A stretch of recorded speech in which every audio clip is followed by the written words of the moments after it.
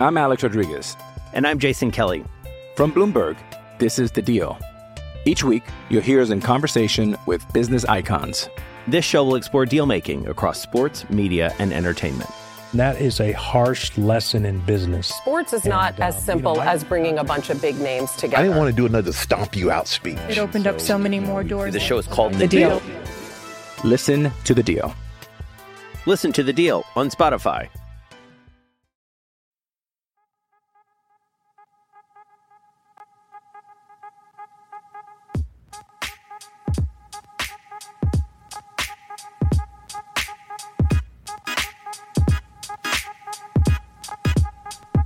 What's going on, people? Welcome to Paint Points. As usual, I'm your host, Jake Painting.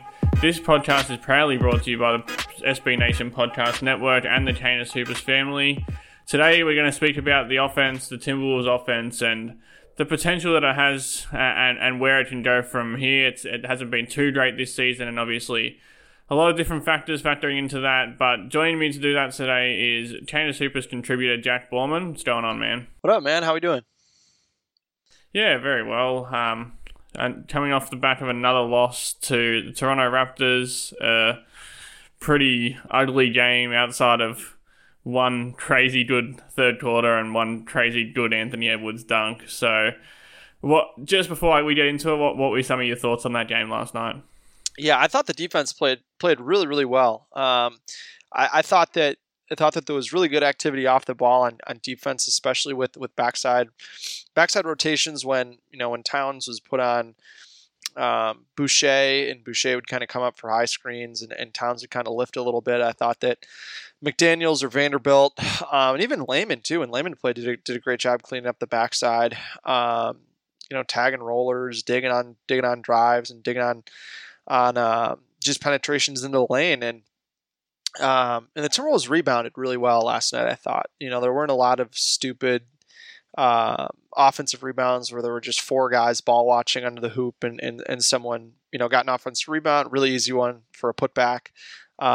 So overall, I thought defensively the team was really disciplined and did a great job on that end of the floor and not making sure anybody that wasn't, Norman Powell get easy looks. And then obviously offensively, it just looks like all those guys didn't have a plan in the last 5 minutes of the game once Ricky, Ant, and Jaden came back in.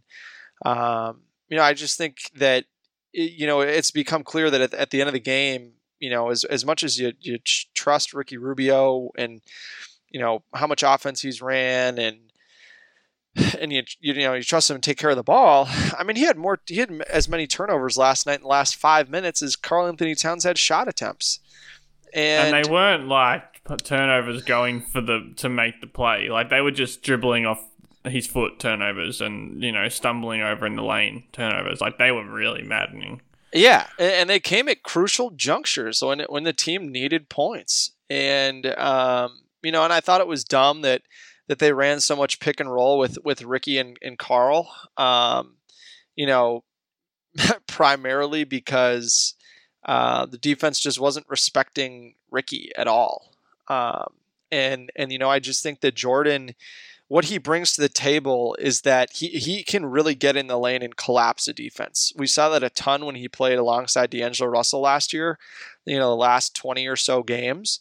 And we really saw what he's capable of doing when you just kind of give him the keys and let him go play. So I'm looking last night at the box score. I mean, he had 7 assists and no turnovers, and Rubio had 4 assists and 3 turnovers, and Rubio played, 4 more minutes than he did. I just think that McLaughlin is too smart and makes too good of decisions to not close with him at the end of games.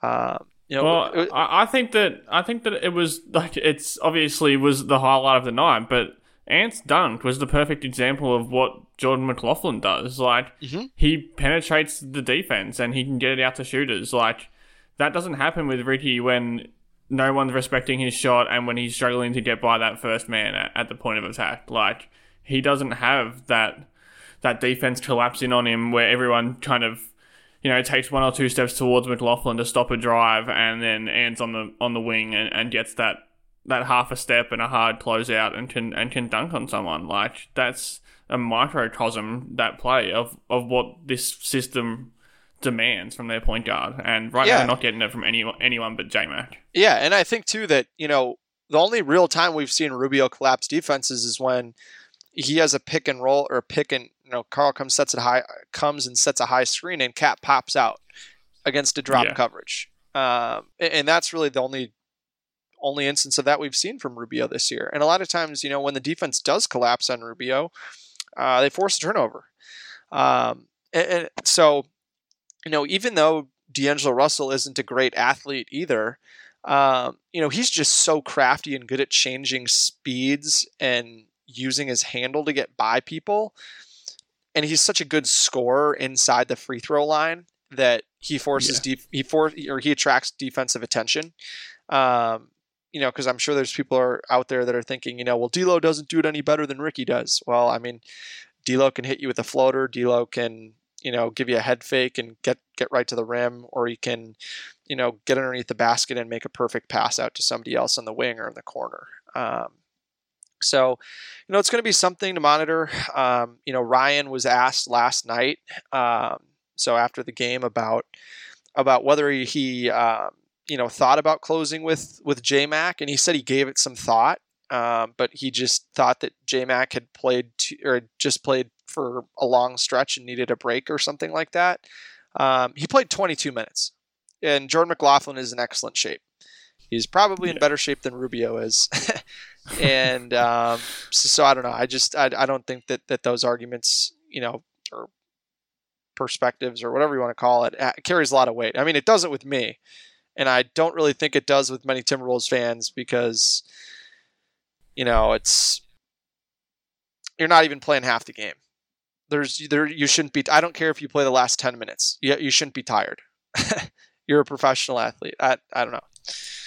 I think that it's becoming more and more obvious that D'Lo and J-Mac is kind of going to be the dynamic they need to run with. And I don't think that's because, we've spoken about this before, but I don't think that's because Rubio is not good enough to play on an NBA team. I think that's that Ricky Rubio doesn't fit so egregiously. Which is why I feel terrible for Ricky. Because I really enjoy Ricky Rubio. I thought that I was over the moon when we got Ricky Rubio in the draft, because I thought that if we were going to get the guy that we saw in Utah and that we saw in Phoenix, that it would really, really raise the floor of the Timberwolves. And I think that, he mentioned that his spirit was broken, and you could tell that there was some confidence issues with him just because he was, making really poor decisions, even just in simple pick and roll sets. I mean, you can't blame Saunders for that. Like, you can't blame Saunders for, having Towns come up to set a pick and then Rubio just making, a bad read and a bad pass. Like, that's just simple basketball. And so, I really hope for Ricky's sake that he can be traded, despite how badly he wants it to work here. Just because I want him to be happy and I want him to be successful. And I don't know that he can be happy and be successful as an individual player, here, I guess. I mean, he's been, credit where it's due. He's been much, much better with Karl Anthony Towns back in the lineup. And I think he's got a lot more confidence back, and he's been shooting the ball really, really well, which is really great. Which is exactly why, like you said, he belongs in an NBA lineup, and there are minutes for him to be had even in Minnesota where he's not a great fit. But he just can't be closing games, against other starters right now with what's asked of the point guard in this system. Yeah, and the way they've changed up the way they're using Towns, I think, a little bit this season. That's still the 5-out system, but there's more of that. They're running that high pick and roll. They want to get the switch for Towns so he can roll up a smaller guy in the post, and they seem to just be hammering that pretty much all game at the moment. And I think Rubio is obviously historically a great entry passer, and that's maybe some of the reason why they want that to work between the two. Sure. But it just makes Towns' life even harder playing with a guy like Rubio, who even when he's shooting well, defenses just don't respect his shot. Like, all it takes is that 1 or 2 feet. Like, then obviously they're not giving him the Ben Simmons treatment, but that 1 or 2 feet where a defender can just sag off, get his hands up, that now Towns got another guy in front of him while he's trying to steal a wing or a guard in the post. It's just so crowded. I feel like for these last 7 games or 6 games with Towns back, it's just been so crowded every time they're trying to get that post-up opportunity. And then obviously when he does get the ball, he gets doubled immediately, and he's kicking it out to Rubio usually, most of the time, because it's the same side pass. It's the same side pass. Yeah, so Rubio and will that's the guy they're gonna. Yeah, that's the guy they're going to try and double off. Like he's going to enter from the slot, and then they're going to come straight down off Ricky Rubio and make him beat them with a shot. And last night we saw those 2 in the first quarter where he pump faked and sidestepped for the 3 and missed. And they're just not good shots, man. Yeah, and specifically with those 2 plays, I think I tweeted about one of them, but if Ricky pump fakes and the guy's still close enough behind him where he doesn't feel comfortable shooting, take 3 steps and get into the lane and try and draw the weak side corner defender in so you can kick it out to that corner. Like on one of those plays last night, Jaden McDaniels, even after the kick out back to Rubio, was wider than wide open in the opposite corner. And then even if Jaden's not open in the corner, by the time he gets the ball in the corner, he's not open. Then just make the extra pass to Malik on the same side wing or and reset. Then there's another closeout. Like, if he's not open, someone's closing out to him, and he can attack the closeout. Exactly, you see these teams thrive in drive and kick, and I think that's what Ryan Saunders and the offensive staff want, is for that drive and kick game to work like Golden State or to work like Utah. Utah, I think, is the best example. Like, they just drive and kick all game. It's so even crisp with their wings too. I mean, and we can talk about this too, a little bit later on, but. I think that's the golden ticket for Josh Okogie offensively. Is that I personally think that Josh has gotten a lot better at driving the ball on, live dribble, passing underneath the rim. He's made some advanced passes, and he's said over the summer that he really worked on that. And don't get me wrong, I mean, he's still out of control half the time. And makes some dumb decisions. It gets caught in the air, which is, really harmful for the team if he's turning it over, and he just can't really play much if he's going to turn it over. But, if he's able to, to get into the lane and attack closeouts, because they're still closing out on him a pretty decent amount, even though he's not shooting it well. If he can attack closeouts or cut and get the ball and then make an extra pass, like, I trust Josh to do that quite a bit. And that's just that's what made him passable as a player, because he did do that, but now it just feels like his mind is just stuck in no man's land. Like, I've been, first of all, the first to advocate Josh Okogie on this podcast. We've always been big fans, and then secondly, the first to advocate that he just can't play right now, and that's because there isn't any of that drive and kick. There's no direct mentality to go off the dribble. And he's playing in cluttered lineups too. Yeah, I mean, and I think when, he's not playing enough minutes next to Towns. And if you're going to play Josh Okogie, you've got to play him next to Towns. And I personally still think that once D'Lo comes back, that Josh Okogie should start. It should be either Josh Okogie or Vanderbilt, depending on who you're playing.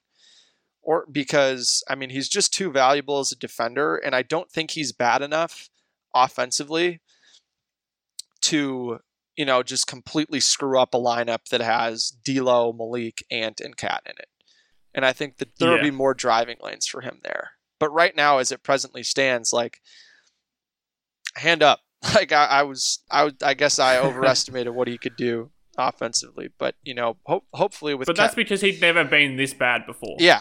And I mean, he's always played with Cat, so that's probably why. And he'd always been a bad offensive player relative to the rest of the league. But this is like potentially the worst offensive player in the league. Like, he just doesn't seem to know what to do. He's in his own head about shooting threes. So you can tell when someone does close out on him, he's kind of doing that little jab step and, fake a 3, head fake, like, instead of just going like he used to. And like you said, dishing from under the ring and getting it out to shooters, or just trying to finish himself. His free throw rate has always been elite for a wing. And he's always been a good free throw shooter. Yeah, and he's just not getting there at all. Even when he is getting there, his percentages are lower. Everything is just spluttered at the moment. Yeah, for most of Josh. his free throw attempts have come on him crashing the offensive glass and then getting fouled going back up, which he's still very good at. But, and they're the little things he needs to do. Yeah. Yeah, I mean, it could just make more sense at this point to be playing Jake Layman. Yeah. I'm very curious. I think next game Layman will take his minutes just because Layman obviously provided that shot in the arm against Toronto. But I'm very interested to see what happens when Culver comes back. Like, do you think they persist with Culver? Because that's the position I think that's up for grabs at the moment. And maybe Jalen Noels as well, who seems to be falling out of the rotation pretty slowly. But do you think Culver plays when Okogie gets back? Do you think there's a chance Okogie just gets dropped from this rotation? I do, yep. Yeah. Because I think they need to persist with Culver, kind of, don't they? Yeah, I mean, I think you trust that, JC's looked really good this year and last year with Karl Anthony Towns. That two-man lineup is incredibly positive.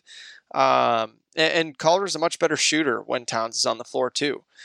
Because, he's usually the guy that people are sagging off of a little bit. And I mean, JC's not a super uber terrible, catch and shoot guy, or at least he hasn't been this year.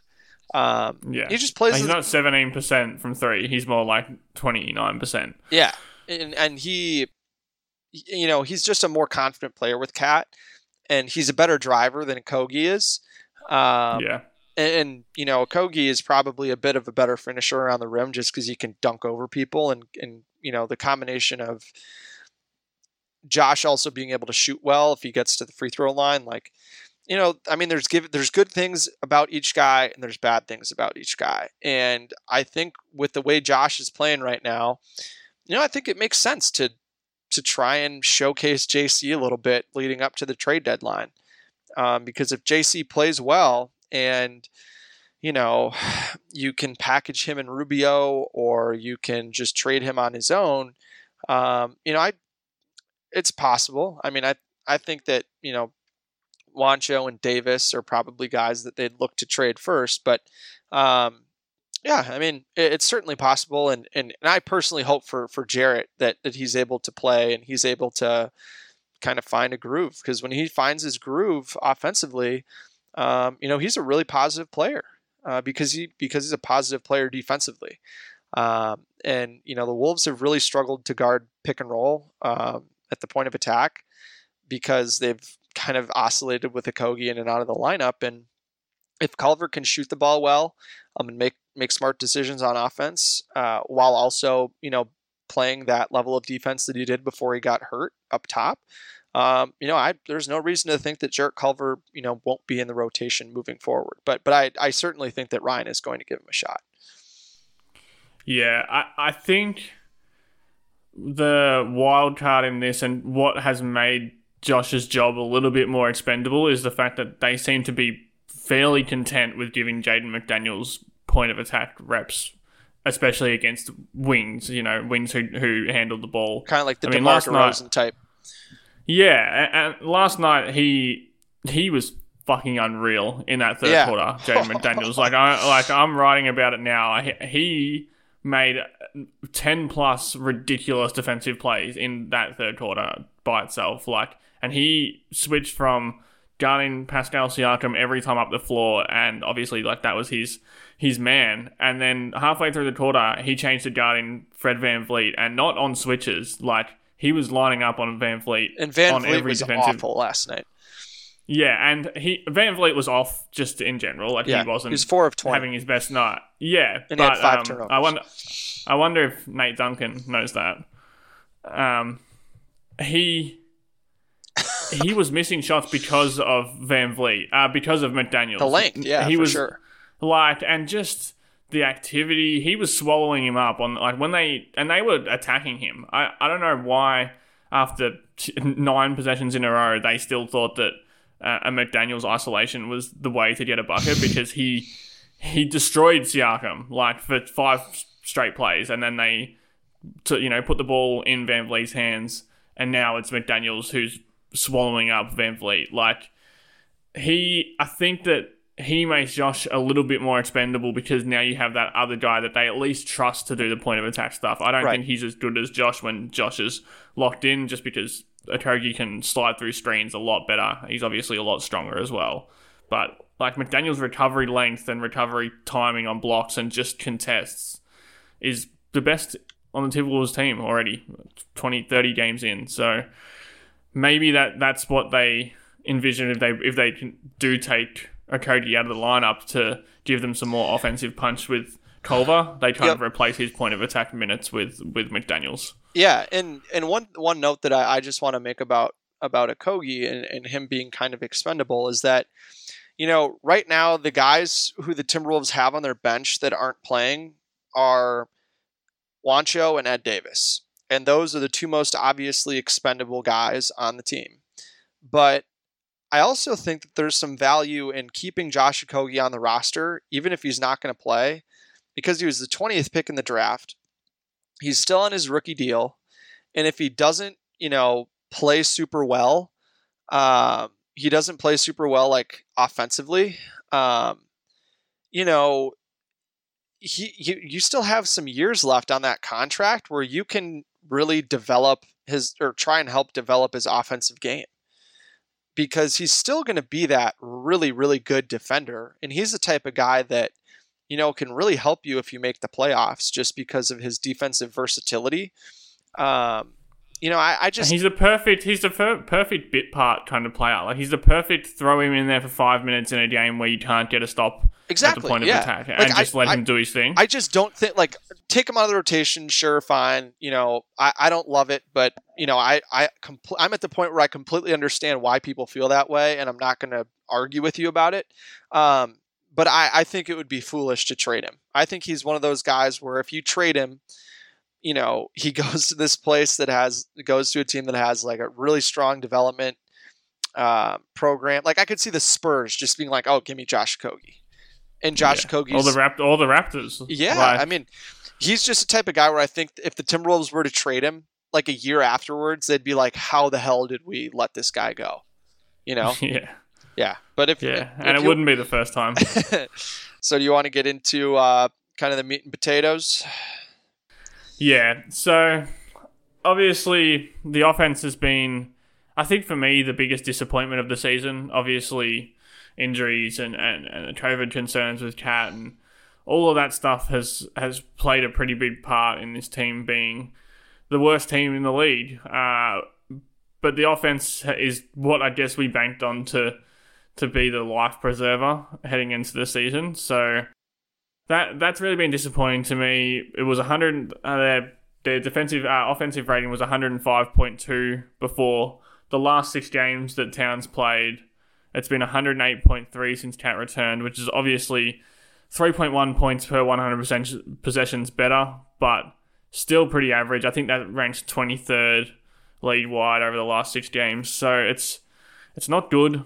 I just think, by way of Towns being on the floor and attracting defenders into his airspace, be it on the perimeter or the posts, the offense clearly has just seen an uptick and has at least looked passable, I think, in every game that wasn't that rock fight against Toronto. Like that brought down that number a few points per possession, I'd say, because they obviously scored 81 in the entire game last night. But you can see the makings of a good offense when Towns is there and as the number one option and Anthony Edwards is playing with him or off him in pick and roll and spot up situations, and then Beasley is being a second or third banana as a knockdown shooter and a pretty aggressive cutter. I just think, and I hate to harp on this, but I just cannot get away from the coaching, the philosophies at the moment, the scheme. I just seem to think that they completely conflict with what the team does best. I spoke before about trying to hammer these switches and get Towns down low and sealing those smaller guys who get switched onto him. I don't think it works when Rubio's there. It doesn't work enough. I understand what they want to do in theory. They want to get Towns the ball in the post. If it's single coverage, he's getting a bucket. Like if he rolls up a wing in the post, he's going to get a bucket in single coverage. Most of the time, the defense is going to bring 2 pretty quickly. and then he can whip passes to shooters and cutters and, all that good stuff. And we've seen him do that. That third quarter, that he had that pass to Layman out of the post when Layman made the backdoor cut. He's made plenty of passes to shooters in the corners, but if that shooter is Rubio or Edwards or Cody or, anyone who's not reliable, then it's just not a more productive play than running the 5 out with Towns at the top of the key and making him shoot threes or making him attack off the catch, where he's averaging 1.8 drives per game this season, Towns, which is his lowest since the first Thibodeau season. When Tibbs just absolutely forced fed him the ball in the post, and he was one of the best post-up players in the league. I think that was great for his development, though, as a post-up player.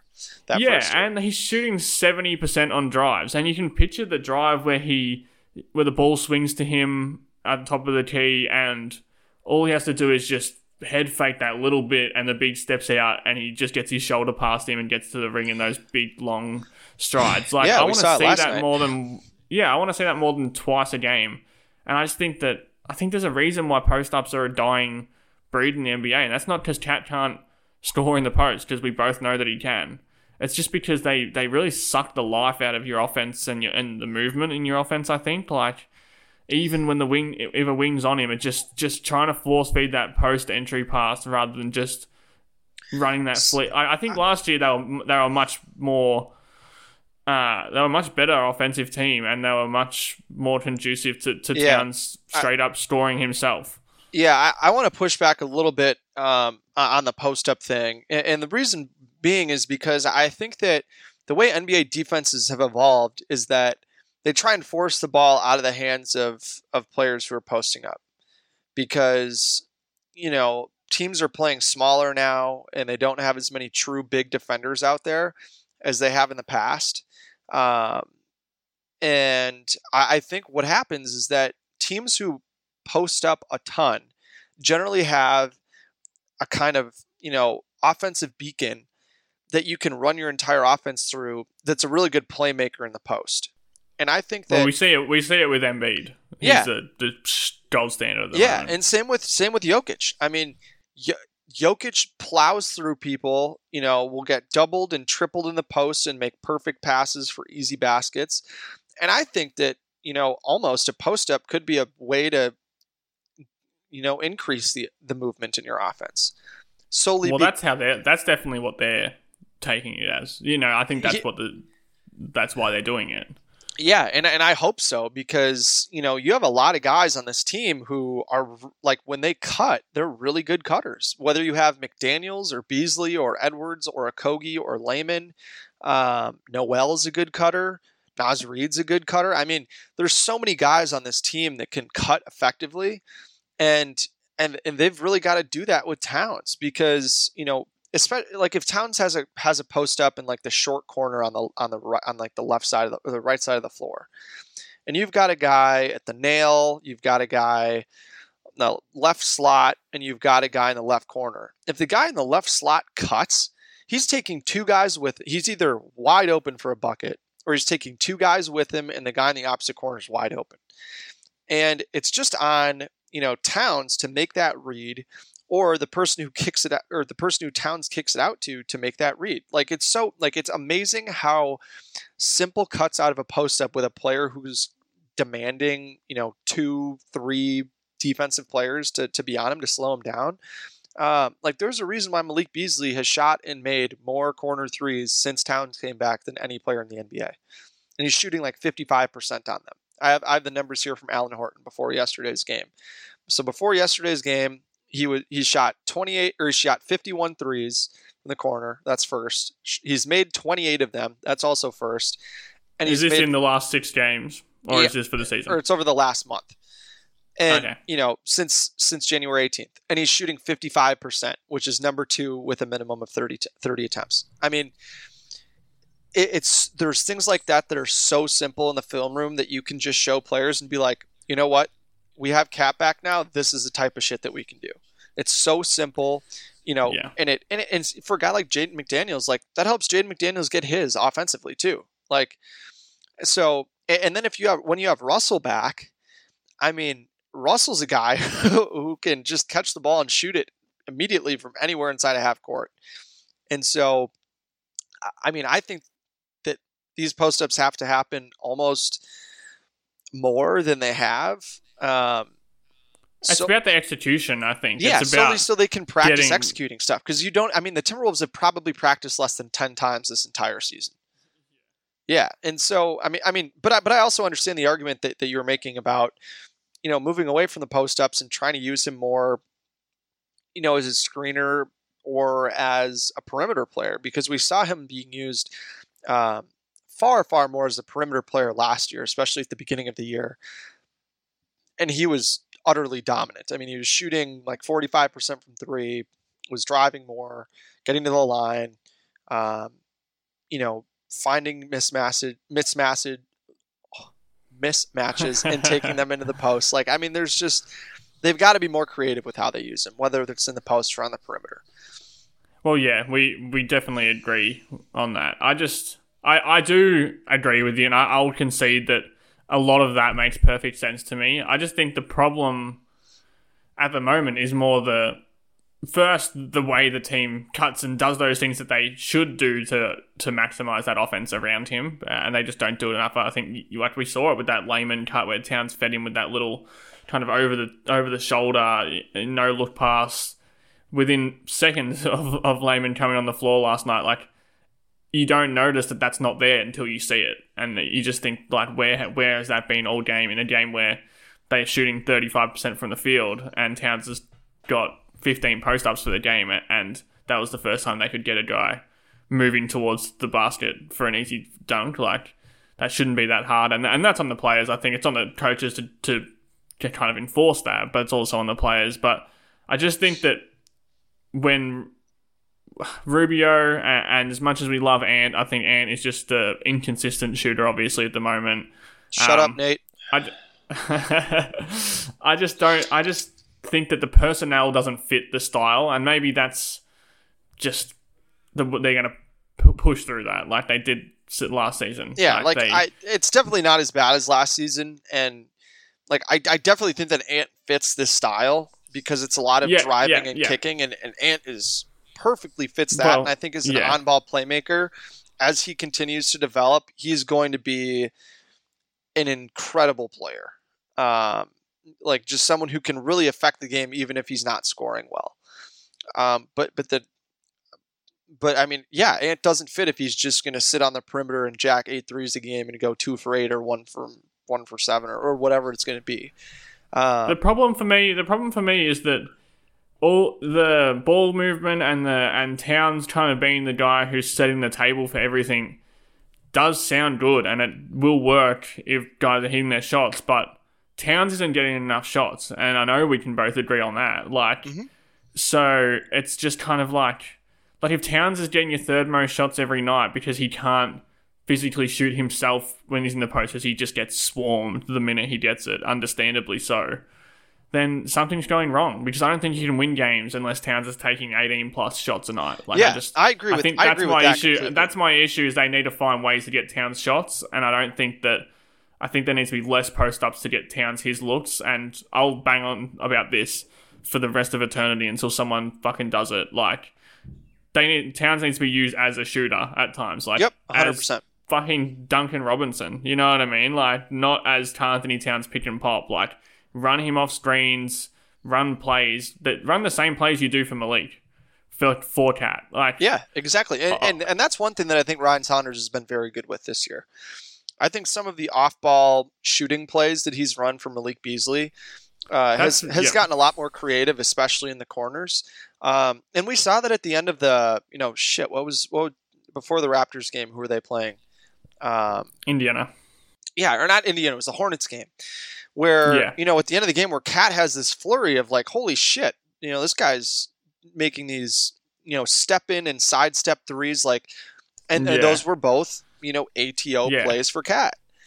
And they run that elbow action with Malik, where they kind of split with Malik and Cat, and Ricky comes and sets the screen, and Malik flares, Cat pops. That's a beautiful play for Cat. I don't know why that's not a staple of their playbook. Yeah, and they used Cat as a shooter way more last year. And that's why I think this season is so damn confusing as to, why they're changing so much. I guess where I'm coming from with the post-ups is that, like, obviously it's not just simple post-ups. Like, they need to be more creative with how they can get mismatches for him in the post so that even if he's getting doubled, it's easier for him to make passes or make plays or just, bully someone into, an easy bucket inside. And you see with Embiid, what they do with Embiid a lot of times is they get the ball to Embiid almost in the corner or right at the top of the free throw line or the nail. And so it's so much harder to double from there because then there's so much space. So when he faces up, you can't really bring a second defender because he's already turned around so that it's super easy for him to make any passes. And so, like, when I think about it, I mean, the Timberwolves ran wedge action after wedge action after wedge action against Cat in the first game against Detroit, in the second game against Utah. And they did the same thing where they were getting him the ball kind of almost in the short corner, and he would face up so that he wouldn't get a double, and then he would back down and then either get 2 feet in the paint and score, get fouled, or kick it out to a shooter on the opposite side. And so, it's really just about, like you were saying, the creativity. So you have to figure out ways to use him as a shooter, pull him off screens, to maybe get elevator doors for him, or inverted ball screens where you have small guys screening for a big guy so he can, be used as a cutter coming down the lane, or get him flare screens and screen the screener actions. And I wonder how much of this is on Towns. I wonder how much of this is on Towns and just kind of not moving as much as not making himself available as much as he should as a shooter, rather than just kind of. And I think he's a little bit out of shape, Cat. I think. Oh yeah, I still think he is, but I mean, and I think that's why he's not.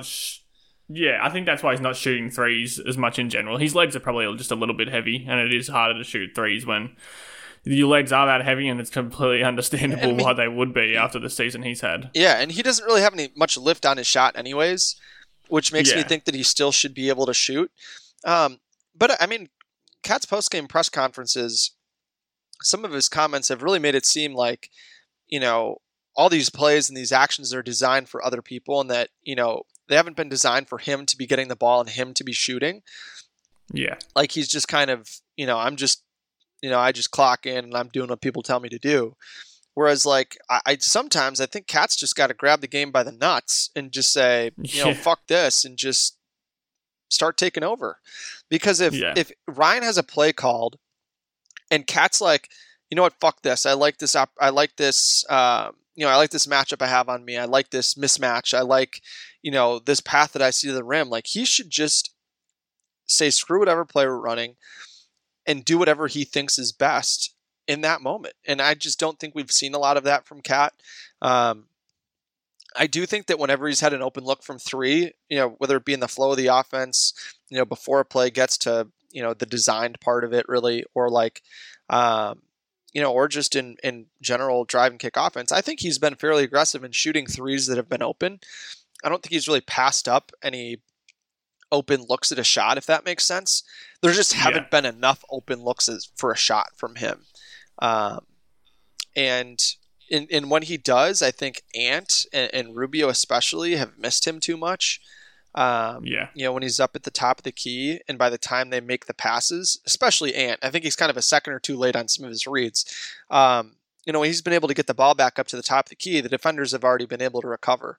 And like you were saying, that the whole out of shape thing could also impact the way that he is or is not attacking closeouts. Because Cat's usually been somebody that if he has a bigger and slower, center on him, like a Jakob Poeltl or, a Brook Lopez Steven or someone Adams. like that. Yeah, exactly. Where he's just pumped and gone and just dunked all over people or just had a wide open lane. And I think that being out of shape thing could definitely have a huge impact on why we haven't seen as much of that. Yeah. I do want to talk about Ant. We'll take a quick break just so we can get some ads in here, and then I want to come back and talk about Ant. Hey, it's Kaylee Kaylee Cuoco for Priceline. Ready to go to your happy place for a happy price? Well, why didn't you say so? Just download the Priceline app right now and save up to 60% on hotels. So whether it's Cousin Kevin's Kazoo Concert in Kansas City, go Kevin, or Becky's Bachelorette Bash in Bermuda, you never have to miss a trip ever again. So download the Priceline app today. Your savings are waiting. Go to your happy place for a happy price.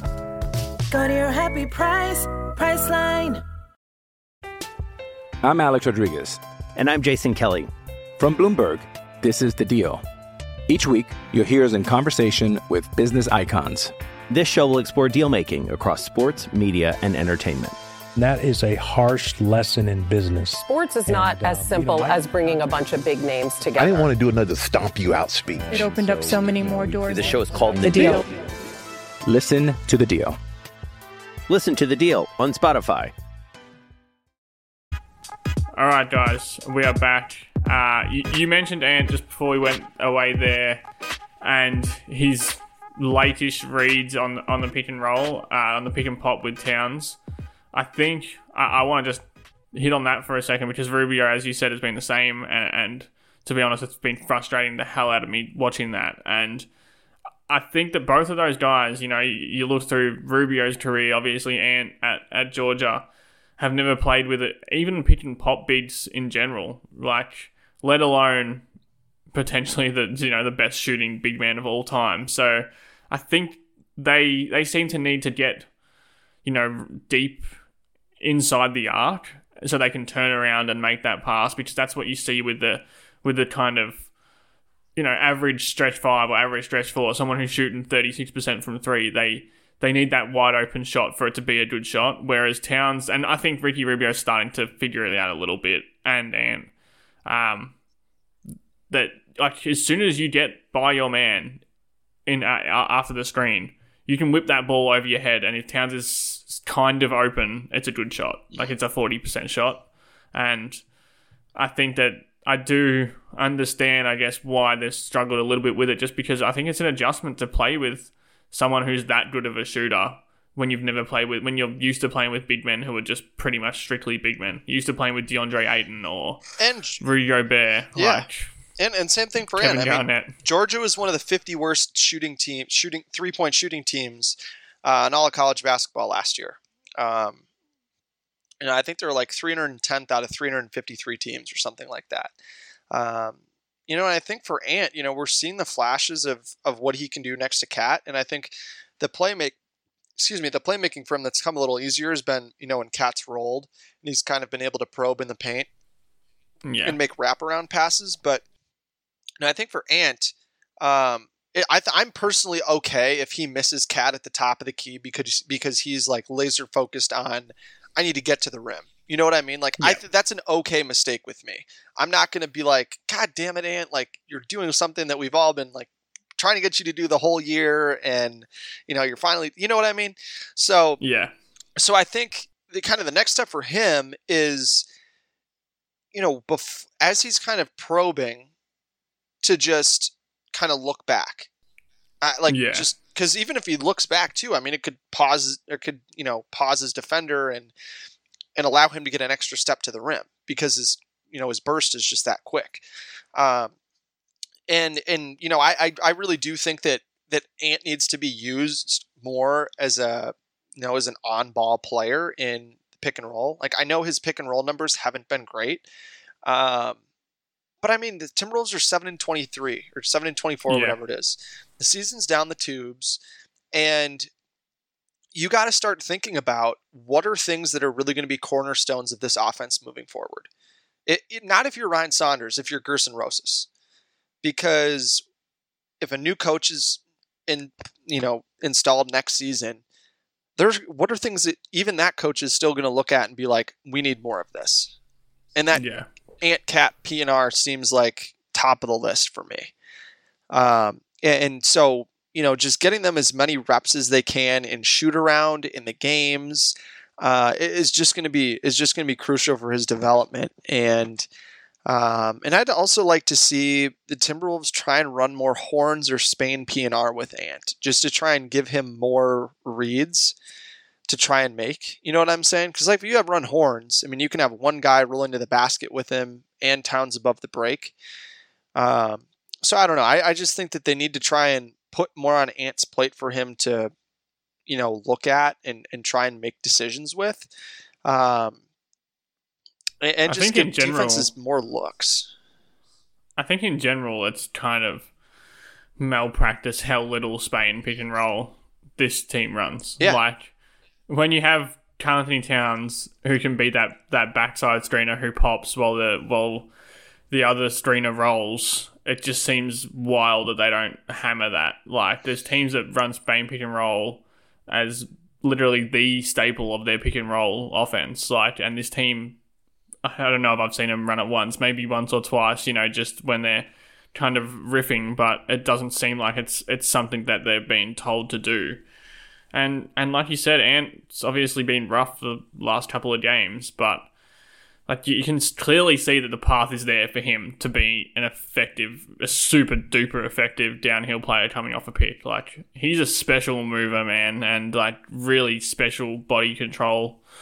He just needs to learn how to harness it and figure out how to like apply that specialness against the big bodies of the league. And I think you see it progressing before our eyes. I mean, we've seen it progressing in the first 30 games of the season. I mean, the kid's 19. He doesn't turn 20 until August. So, I mean, he's a young 19 too. And with, going back to the whole Spain PNR thing, I mean, that's something that you should be running more of with Ricky too, because that's something that doesn't require, Ricky to get downhill as much. And I think it's an action too, where if, you have Malik, kind of as that backside screener who then Towns sets the screen for. You can have Malik at the top of the key. You can have Towns rolling with him. Or you could have Towns then pop off of the screen that he's setting for Malik. And then you have two shooters at the top of the key. One of them is guaranteed to be open. Or Ricky's can do that thing where he kind of has that wide open, right-handed layup where he holds the ball out wide and kind of like Statue of Liberties it up into the cup. And that's going to be there. And that's something that I feel very confident that Ricky Rubio could really excel in, because that's, what we saw a ton of in Utah. Utah runs that so much. I mean, the same thing with Phoenix too, because DeAndre Ayton's such a great screener, and they ran that for Devin Booker and Cam Johnson and, and even guys Kelly Oubre. Kelly Oubre and Dario Saric. So, it's just little things like that you can even run to maximize more of kind of the ill-fitting pieces too. But it's also something that, you run with Ant, and, you start thinking about the future. I think it's going to be hard though to try and balance, like trying to maximize what you currently have while also, keeping the future in mind and trying to, develop guys now. It's just kind of like a tough rope to walk. And if you can find actions like Spain that that can check both of those boxes, I think that's ultimately what you've got to prioritize for the rest of the season. Yeah, I think obviously the D'Lo's injury kind of set the marker for this, but I think you can see the difference between, I guess, process over results just from the way they're using Ant. Like they at the start of the season, they pretty much used him like Malik Beasley. They'd get him coming off those wide pin downs, more curling around them at the start of the season, just getting him downhill. And I actually thought that was a fairly good way to use him. I think in general, like you said earlier, Malik has been the only guy that I would definitively say has been well coached this season or maximized offensively. I think that Malik's very scalable in general, just as a high-level shooter and a guy who kind of never stops working hard or looking to get himself open. But they do run good action for him. They run those wide pin downs. They lately with Towns have been running that wedge action where the Towns kind of rolls into a wedge and then sets a screen for Malik to come out into the corner. But that's the stuff they were running for Ant at the start of the season. It seemed to just be like plug and play. You you play Malik's role, curl off these screens instead of flaring out to three, and let's get you downhill and get you one dribble and going up. So we've obviously transitioned into the pick and roll aspect of it, which Ant isn't as good at, and I think it does at times kind of not help you lose games, but it's not as conducive to winning as trying to maximize Ant as just like a one dribble downhill guy. But it's the process. Like, if Ant's going to be a great player, he has to be good in the pick and roll. And I think it's a good strategy to just hammer it, just get him in the pick and roll, let him figure things out on the fly. I think we've seen for sure that he learns on the job way quicker than I think a lot of us suspected he would coming out of Georgia. He was always going to be that guy who's extremely talented, but takes the whole year to figure out what NBA basketball looks like. But like, you can see it, his brain ticking over throughout a game and him learning on the fly. And I'm very bullish on Ant and his development at the moment, more than I ever have been. Because, as I said, I just think that he's learning much quicker than I ever thought he would. Yeah, no, I completely agree with that. So what do you think, like, how differently does this all look if D'Lo's playing instead of Rubio? Yeah, well, I think that a lot of the things that I've sat here complaining about to do with the post-ups and the way they're using Towns, I think that gets mitigated because, D'Lo being on the court instead of Rubio stops that double coming, and then they're going to have to run doubles.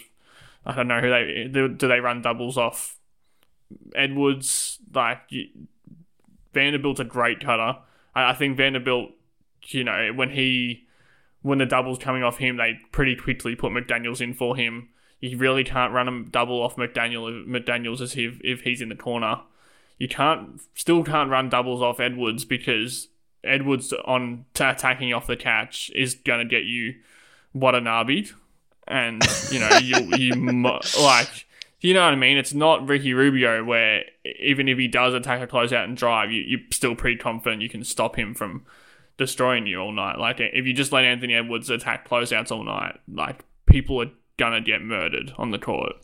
So that's what D'Lo stops, while also adding, an elite shot creator as well, and that's what they're crying out for. Like, last night in the last 2 minutes, they needed a D'Angelo Russell so very badly. Yeah, and one thing that I just want to highlight too is that D'Angelo Russell is not this on-ball ball hog, doesn't make anybody around him better player. If you think that because of what you've seen so far in Minnesota, that's fine, but you're wrong. I don't care what his net rating is this year, playing with Anthony Edwards, Malik Beasley, and Jared Vanderbilt. I really don't care, because that's not how this team was constructed to play. That's not how this team is going to look in the future, and it is not an indictment of D'Angelo Russell as a player. D'Angelo Russell hasn't been healthy the entire year. He's playing with super ill-fitting pieces around him, where at the time he was the only player the defenses had to key in on. Like, they're literally running a James Harden offense with like a Cleveland Cavaliers supporting cast. Yeah, and you want to know what? Like, yeah, I don't blame D'Angelo Russell for not trusting D'Angelo Russell for not trusting Ant yet, or Malik yet, or Jared Vanderbilt, or Naz Reid, or Jake Layman, or any of the other guys that he's playing with. There was just a clear lack of trust. And I think that's okay, because D'Lo's still the best offensive player on the team without Cat at that time. And, if you look back to D'Angelo Russell's, all-star season in 2018-19 with the Nets, he played off the ball a pretty significant amount. And even when he was playing off the ball, it has everything to do with how are you using the player, right? Yeah. And off the ball isn't just standing in the corner as a shooter. That's not how you maximize him as an off-ball player. Shoot, because it can be attacking closeouts. It can be, taking one dribble and then making another pass. And And D'Angelo Russell truly is one of the best like off-ball spot-up players in the NBA because the decisions he makes in terms of when to make an extra pass, when to attack a closeout, and when to shoot are very, very good. And the numbers for pretty much his entire career bear that out. So I just kind of want to take people through kind of these numbers and what they mean. So in his All-Star season with the Nets, in spot-up situations, so this is him catching the ball on the perimeter, triple threat, can either pass out of it, shoot, or drive. He averaged 1.126 points per possession, which is in the 82nd percentile. In those situations, he took 205 field goal attempts, and he shot 42% on those attempts, most of which were threes. He had an effective field goal percentage of 58%. Like, that's pretty damn efficient. And in catch and shoots, he shot 37% on 217 catch and shoot threes, which was 67th percentile. In the year after with I split 2019-20 into two subsections with Golden State and with the Wolves. Steve Kerr is one of the best coaches at scheming up off-ball stuff, obviously because he has the two best off-ball players of all time. In terms of shooting to set the table. Yeah, and D'Angelo Russell averaged 1.228 points per possession off the ball. That's 92nd percentile. Shot 45% for an EFG of 64%. Okay, that's mind-blowingly good. That is for like doing that without really any other good players around you other than Draymond Green. That is outrageous. And this year, for reference, D'Lo's averaging 1.25 points per possession, which is the 88th percentile. He's shooting 45% in spot-up situations, effective field goal percentage of 65%, and he's shooting 38% on catch-and-shoot threes. So this year, even with all the bullshit that the Timberwolves have dealt with and who he's played around, he's been an excellent off-the-ball player. Yeah. And so you put that back into, and this is with a very, milquetoast system in offense that hasn't really looked to maximize him as an off-ball player. But the best thing about D'Angelo Russell, I mean, obviously he's an incredibly good pick and roll player who can set the table for every other player on the floor. Most importantly, Karl Anthony Towns. But he's really going to help take Ant to the next level as an on-ball player because D'Lo flows into open space extremely well. He knows when to, space the floor versus, collapse the floor by cutting to try and open up, things for other guys. He knows when to fire if he catches the ball versus attack a closeout or make the extra pass. And when you play a closing lineup, because this is what the closing lineup is going to be once D'Lo comes back. It's going to be D'Lo, Ant, Malik, Jaden, and Cat. You have 4 guys around Ant who all, for my money, are probably going to be consistently shooting those shots at 40% from 3. And all 4 of those guys can attack closeouts too. And it's just going to be so hard to stop any of those guys.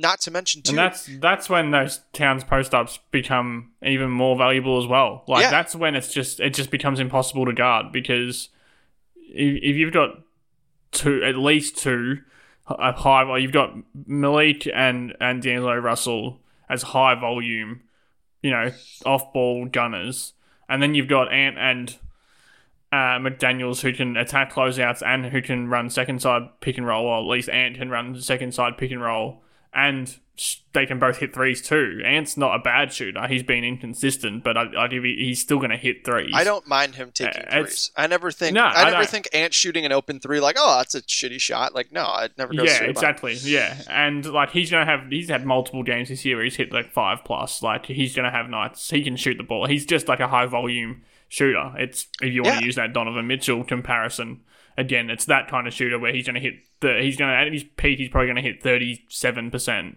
at best, but he's going to shoot 8 a game. Or Devin Booker, exactly. Devin Booker type numbers. But Devin Booker shoots pretty bad percentage wise, Like, it's like, under 36% most years, but you would not leave Devin Booker open for a single second at any time. Oh, no.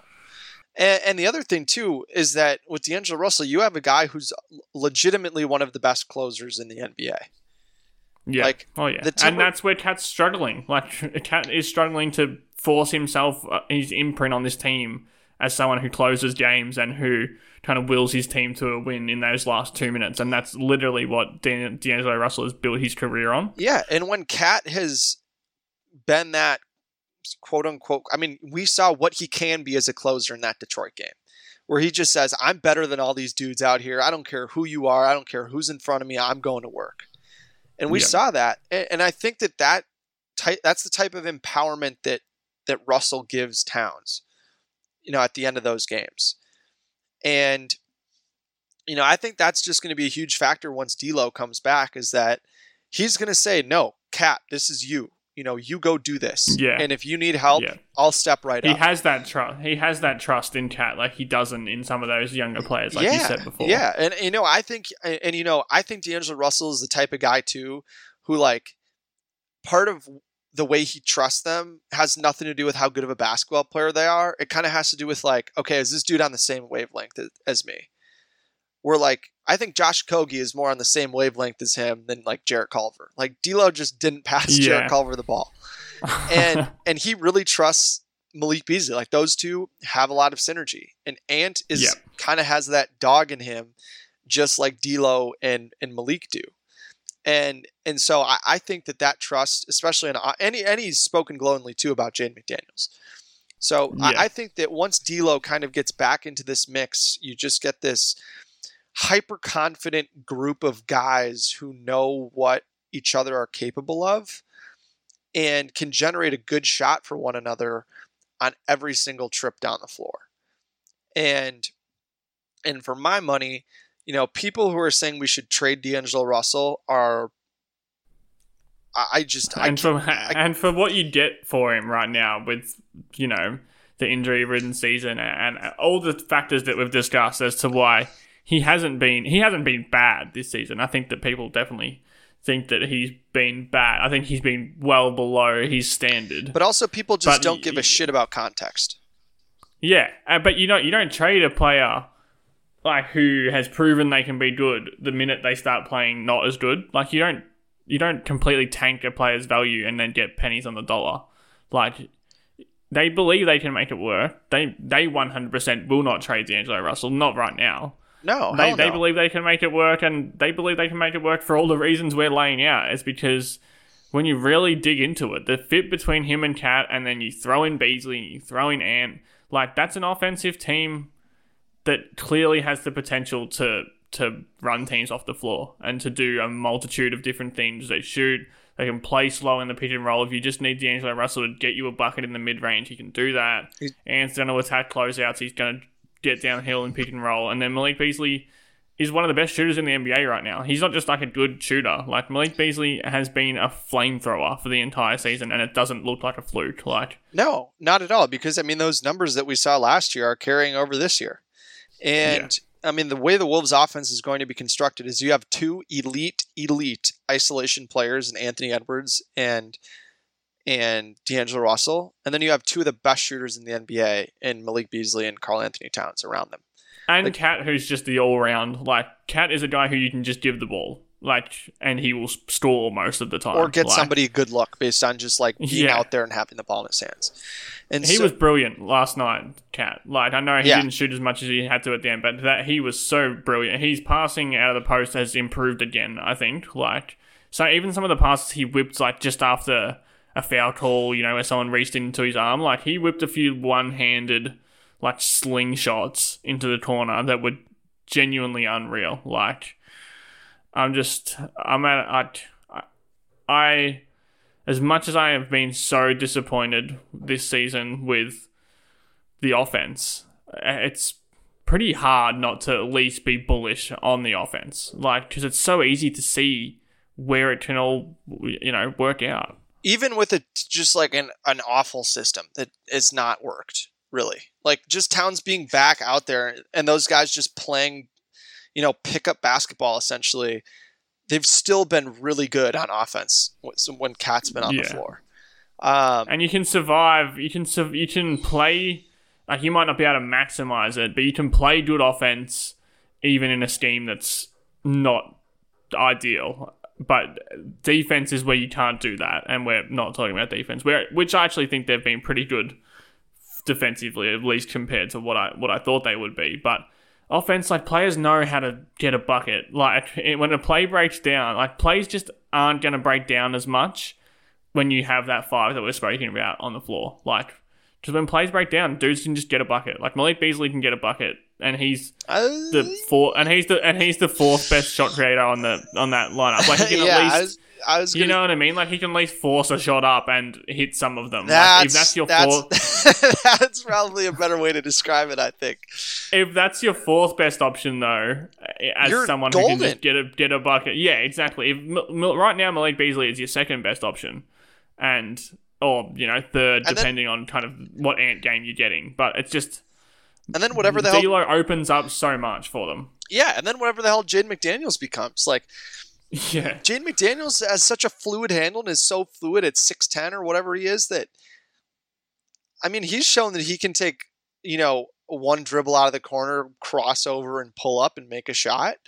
I mean, for my money, I would rather have Jaden McDaniels creating his own shot right now than Malik Beasley, just because I think Malik has gotten himself into trouble by thinking he's a better on the ball player than he actually is. Yeah. Oh yeah. Yeah. And at late in games especially. He's been the Timberwolves' worst late game player. It's not Ricky Rubio. It's not, Josh Okogie. It's been Malik Beasley. He's consistently made a ton of blunders on both ends, offense and defense. And that's because he's been, I think, even more the last few weeks, or maybe I'm just noticing him more, but he's been awful on defense lately. Oh yeah, no, I'm working on a piece about Malik's defense. And just how terrible it's been for the Timberwolves. Yeah, and that doesn't mean we can't appreciate, because at the start of the season, or at least through some of those really bad games, Malik was the only thing that was keeping me sane by watching him drop 30 pieces on people's heads and be great offensively. But he's nobody's really bad defensively. Nobody's a perfect player, and for his money, Malik, and especially not someone. Yeah, I was going to say on $15 million a year. Yeah, I mean, he works his ass off. I mean, effort is not the thing that is what we're questioning or pointing out as a flaw, because he's a dude who's gonna work his ass off every single second that he's on the floor. I think some of it is just like concentration and just like staying focused, I think, is tough. And but he just also lets guys blow right by him, and for somebody that's as competitive as he is, it just doesn't make sense to me that he can't move his feet. The next step for Malik is having people go through him instead of right by him. You know what I mean? Yeah.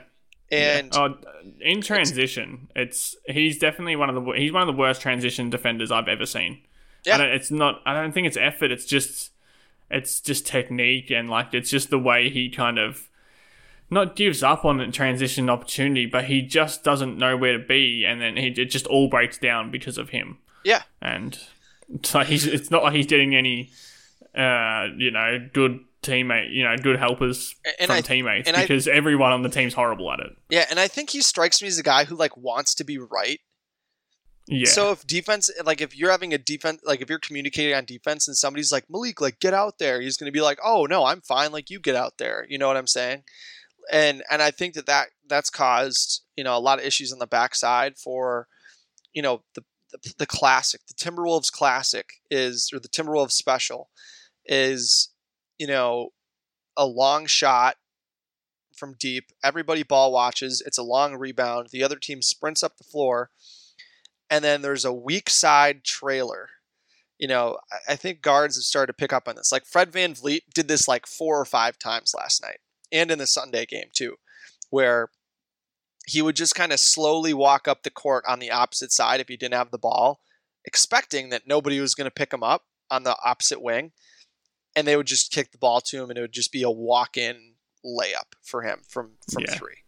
And for all his money, David Vanterpool has been an awesome, half-court defensive coach, because this team, without Cat, the fact that they've been able to be as good defensively as they have been is insane.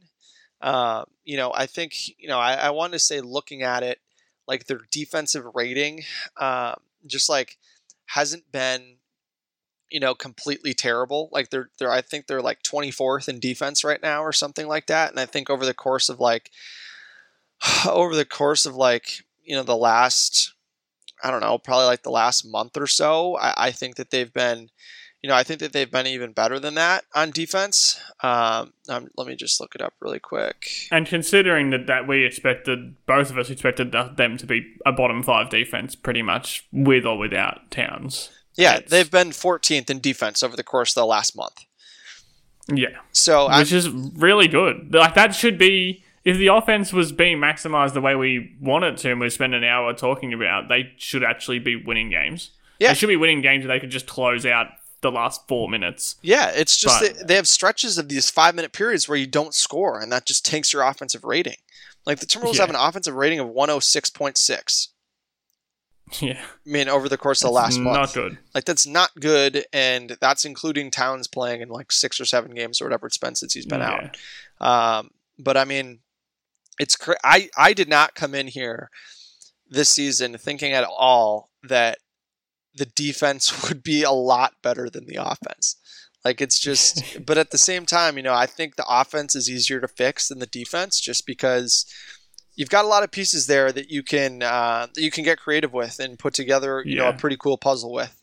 And it's on, it's on this coaching staff to get creative, but it's also on, players just to make simple reads. I think that, I think it's really easy to blame Ryan Saunders, and I think Ryan Saunders there should be a lot of blame squarely on Ryan Saunders' shoulders. But at the same time, too, like, it's not Ryan Saunders' fault that guys are dribbling the ball off their legs or not catching good passes off of cuts. Like, Jared Vanderbilt has lost the ball out of bounds countless times off of great passes from Rubio or Towns. Or, Malik Beasley trying to do too much on a drive or something like that. There's a lot of things that people blame Ryan Saunders for that aren't necessarily Saunders' fault. I do not think Saunders is a good coach. I don't think really anybody that covers this team or watches this team thinks that, except maybe Glenn Taylor. But, a lot of it comes down to, too, like you were saying about Cat, was just like getting aggressive and realizing that you need to do more. I think that this team also just has to come out with a more aggressive mindset offensively. And it can't be, once we're down 10, okay, shit, we really have to turn it on. I mean, it has to be like Kat was saying before we got COVID, okay, we're tied. Let's get a 5-point lead. Let's get a 5-point lead. Let's get 10. Let's make 10, 20, 20, 30. You know what I'm saying? And so that's how I think the offense gets better, in addition to all of the different things that we've laid out. I just think it's an attitude thing as much as it is a schematic an execution thing.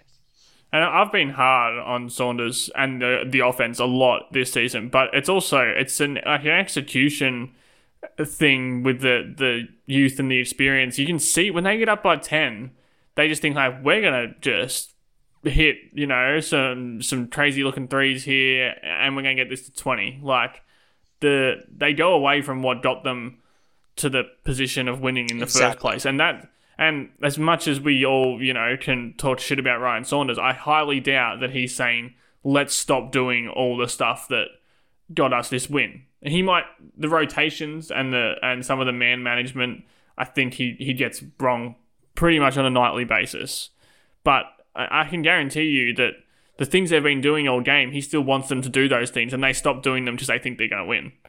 Yeah. And at this point, I don't even know how they can be thinking they're going to win in any position, because they've proven that they can lose the most winnable games. So I just think it's an execution thing. I think that's a youth thing as well, when your best players or even, a lot of your high usage guys are really young, and Malik Beasley's a little bit older, but he's not experienced in this role of like guy who scores 20 points a game and guy who has to carry offenses for a long stretch with his scoring. Like, Towns is the only one right now in the lineup who's won games as a high volume guy, and even then, not that many of them. So I think it is, as much as I hate they're young kind of cop out, they are young, and this stuff happens on young teams. Maybe not so egregiously, but it does happen.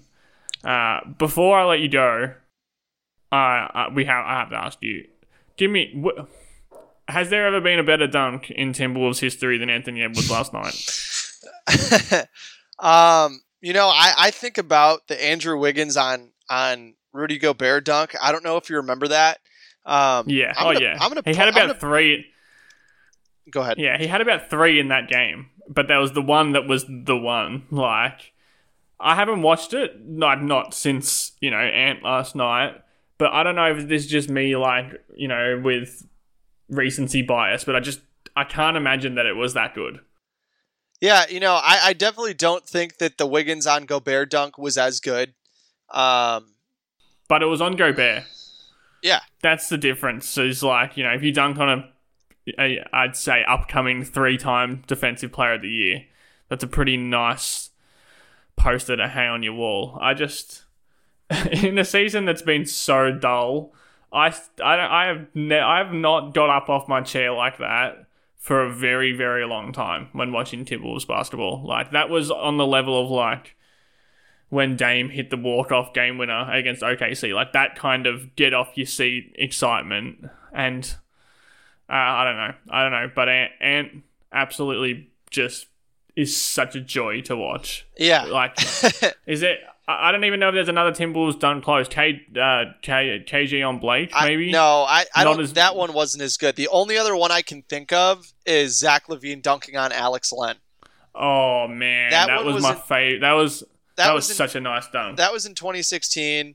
Then you obviously have. I'm watching this YouTube video that's going through some of them. You have Corey Brewer on Derek Fisher in 2009. Yeah. And they're showing flew from the free throw line. Yeah, KG on Sean Bradley in 1998. Sean Bradley, man, he's a highlight reel, staple. I know. And then that's what it reminded me of. It reminded me of T-Mac's dunk on Sean Bradley. That was what Ants reminded me of last night. That just nuts in the face, Kobe on Dwight kind of dunk. It's that one where it's this dude is not that high, is he? Yeah, Jim Pete posted a side by side of those two photos, which was good. I mean, Okogie's had plenty of good posters in his few years, but I mean, I don't think anything in Timberwolves history outside of the Zach LaVine dunk comes even remotely close to what Ant did. I think hands down that is the best in-game. I think it's dunk. one of the best ever. Yeah, I think it for sure is the best Timberwolves dunk ever. And the only one that even comes remotely close is the Zach LaVine one. But, I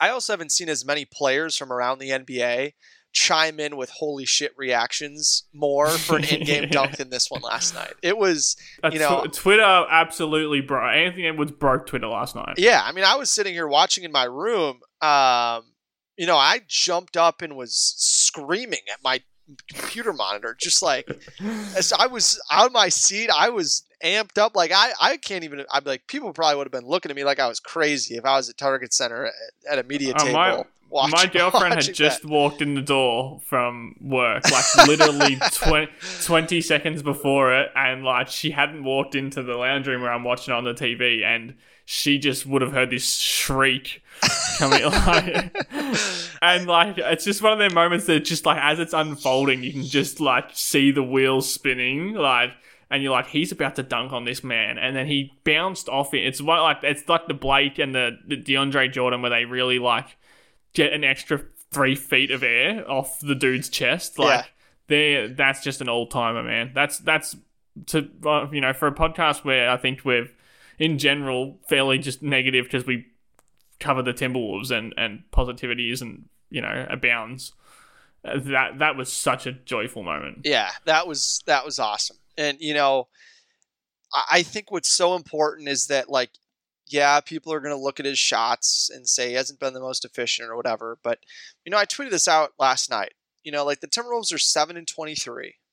I get it. Okay. Losing sucks. I don't think there are probably few people out there that have been as consistently let down by the Timberwolves and frustrated and pissed off and have had their nights ruined like I have watching these Timberwolves games, with a closer eye, I guess, than a lot of fans. Yeah. But like, yeah, we can't switch off. But yeah, no. But the Anthony Edwards entertainment factor is so real. Like, I don't care what he shoots. I don't care if the Timberwolves win or lose. He delivers on the entertainment factor every single night. There's going to be something that he does over the course of the game or before the game or after the game or whatever it is that keeps you watching and keeps you having some semblance of fun. And whether it be like him dunking on somebody's face, like talking shit to Draymond Green, going back and forth with him. That was awesome, by the way. Yeah, and then, just like his quotes after the game, like Dane asking him if he had Popeyes and his face just lighting up. And there is an infinite amount of things to love about Anthony Edwards and what he brings, more importantly as a person and as a guy than as a player. And, we get him for 8 seasons after this one, assuming he signs his rookie max contract after the first 4 or 5 years or whatever it is. And, I personally could not be more grateful that we have somebody who is just is fun personified in Minnesota.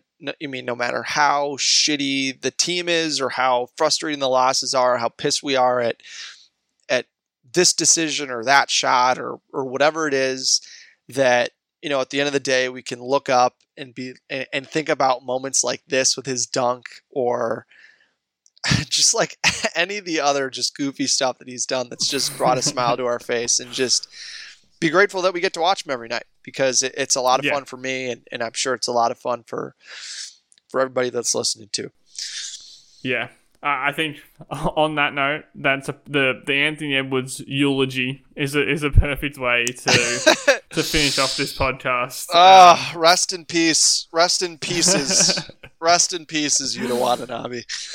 Oh man, I can't believe he jumped. Like, honestly, good on him for jumping, but like, make a business decision, bro. Make a business decision. Get the fuck out of the way. Did you see Bane's fan club's tweet? And they were like thinking you don't want to have him for his servant, so that Aaron Baines wasn't the one who jumped and had to get destroyed at the rim. It was so funny. And I saw a bunch of like Portland people and Memphis people that were like, "No, not Yuta!" Like, no. It was just funny. So good. Anyway, thanks as usual, Jack. It's always a pleasure. And yeah, I'll sure we'll have you on again in the next few weeks. Yeah, absolutely, man. Can't wait to dive into it further with a larger sample size, and hopefully add a few more W's to the win column. New York next, so hopefully Tibbs doesn't embarrass us too much. But yeah, I'll see you after that, and I'll see everyone else during the week for the midweek episode. So yeah, thanks guys.